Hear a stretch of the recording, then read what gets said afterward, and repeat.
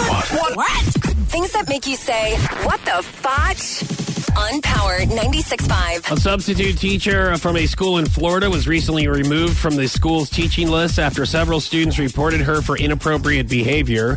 The 63-year-old woman allegedly told students that she smokes weed and often has parties at her house. Oh, my God. Which would be a different story if it was in a legal state, but it's in Florida. Yeah. The woman played several hip-hop songs in class before unbuttoning her pants and dancing to the music.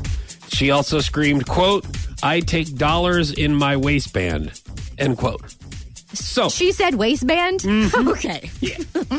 So, look, maybe she was proving that that's not appropriate behavior at school. Maybe she was doing that to show the students that that's not what you're supposed to do at school. Oh, I bet you're right. And like it's- role-playing almost. Like, this is what you shouldn't do. Mm-hmm. Or abnormal. Watch me. Maybe she was teaching a psychology class and showing examples of abnormal behavior. Right. Unbuttoning your pants and listening to hip-hop songs during class. Would you have liked to have been in this class watching this abnormal behavior? Look, it wouldn't have bothered me because I went to St. Louis Public Schools, so I've seen teachers do a lot worse.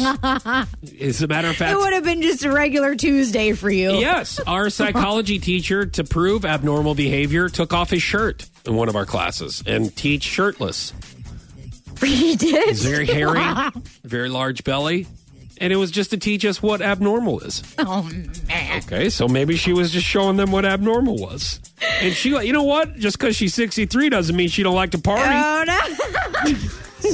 Why don't take like to her off the party. list? Maybe she could teach these kids something. What the fudge? On Power 96.5.